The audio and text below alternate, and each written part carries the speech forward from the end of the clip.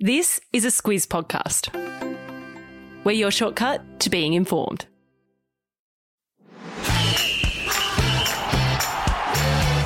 Good afternoon, I'm Greg Elliott and this is Sport Today, a weekday sports news podcast designed to keep you on the ball. And I'm Gemma Ryan. It's Tuesday the 16th of March. In your Sport Today, Australia is leading the way in women's sport coverage and 2 PSG players' houses are robbed during a match. Plus, the NRL will allow 17-year-old Joseph Suaalii to play and Rob Gronkowski signs on to stay with Tom Brady at Tampa Bay. All right, let's dive in.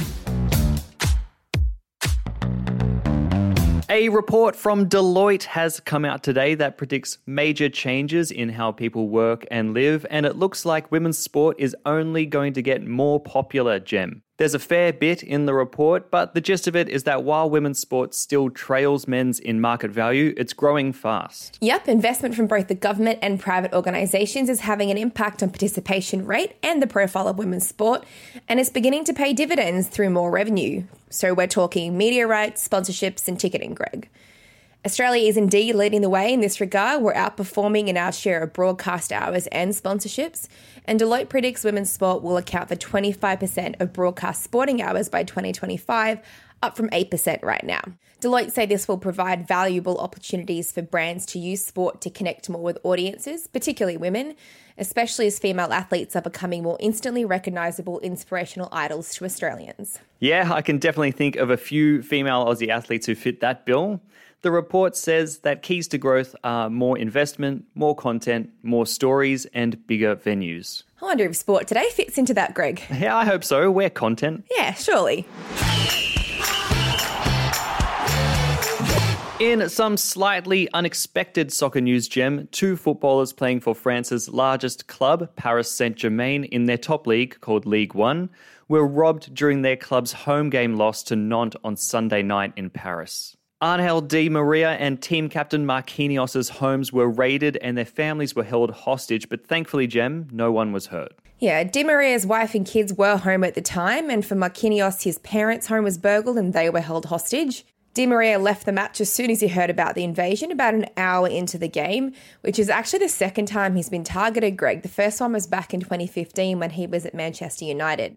No word on what was taken from Marquinhos' place, but Di Maria was robbed of a safe that had about 500,000 euros worth of jewels and watches. Yeah, wow. The police are investigating it all, Gem, and the club has offered their full support to the players and their families.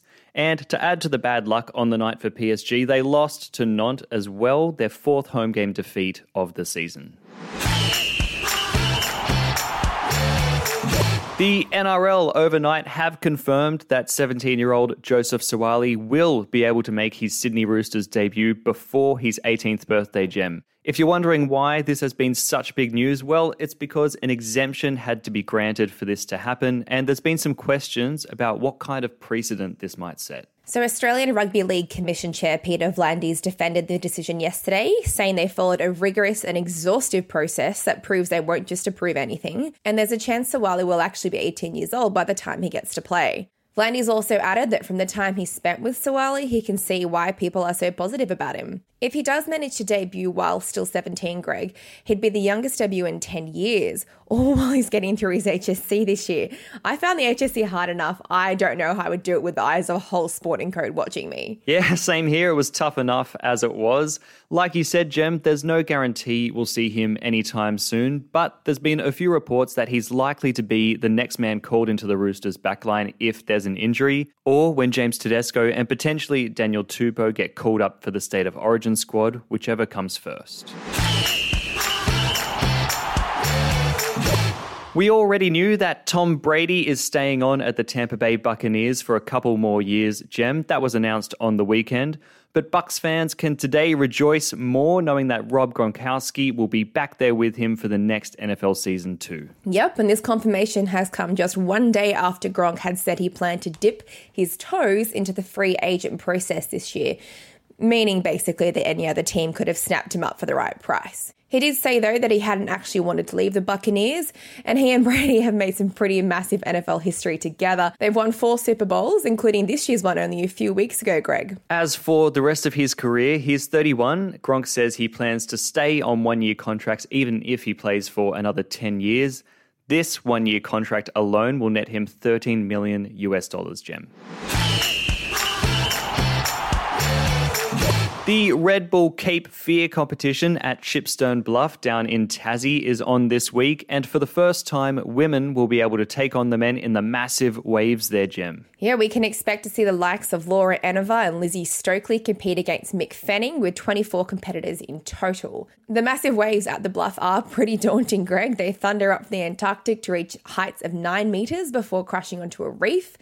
Enova has said she thought there's no way she'd be getting out there, and Fanning said the crazy waves were out of his comfort zone too, but they're an epic challenge for him post-retirement. If our listeners want to see what we're talking about, well, we've got a video of some of the biggest and craziest waves from Shipstone Bluff in the episode notes. Honestly, Greg, waves like that are pretty much my worst nightmare.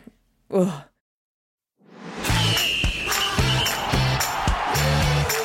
Catch This is our daily look at the stuff people are talking about, from an epic sporting moment, an obscure sport update, or an event to pop in your calendar. Gemma, Russian tennis player Daniil Medvedev, who you may remember as the Oz Open runner-up, is now officially the world number 2, overtaking Rafael Nadal. This is big, as he's the first player outside the Big Four to hold the number 2 spot since 2005. The Big Four, of course, are Federer, Nadal, Djokovic, and Andy Murray. The last player to be in there was Australia's own Leighton Hewitt. Oh, no way. And he was the Australian Open runner-up that year, right? Funny coincidence. Yeah, back in 2005. Lost to Marat Safin, for those of you playing at home. So, Greg, we mentioned the America's Cup last week. It's still running. There's been a few delays with some wind, but it could end as early as today. It's first to 7 wins. New Zealand lead Italy 5-3 as of yesterday, and there's 2 races today. It's been a tight competition, though, so far, and it's definitely not over. Aussie Jimmy Spithill is on the Italian team, and he said they're going to come out firing today. Oh, I like that confidence. Yeah, I like it too. That's all from us here at Sport Today, and if you're listening on Apple Podcasts, remember to follow, and it'll drop onto your homepage whenever there's a new ep. Thanks for tuning in, and we'll catch you tomorrow.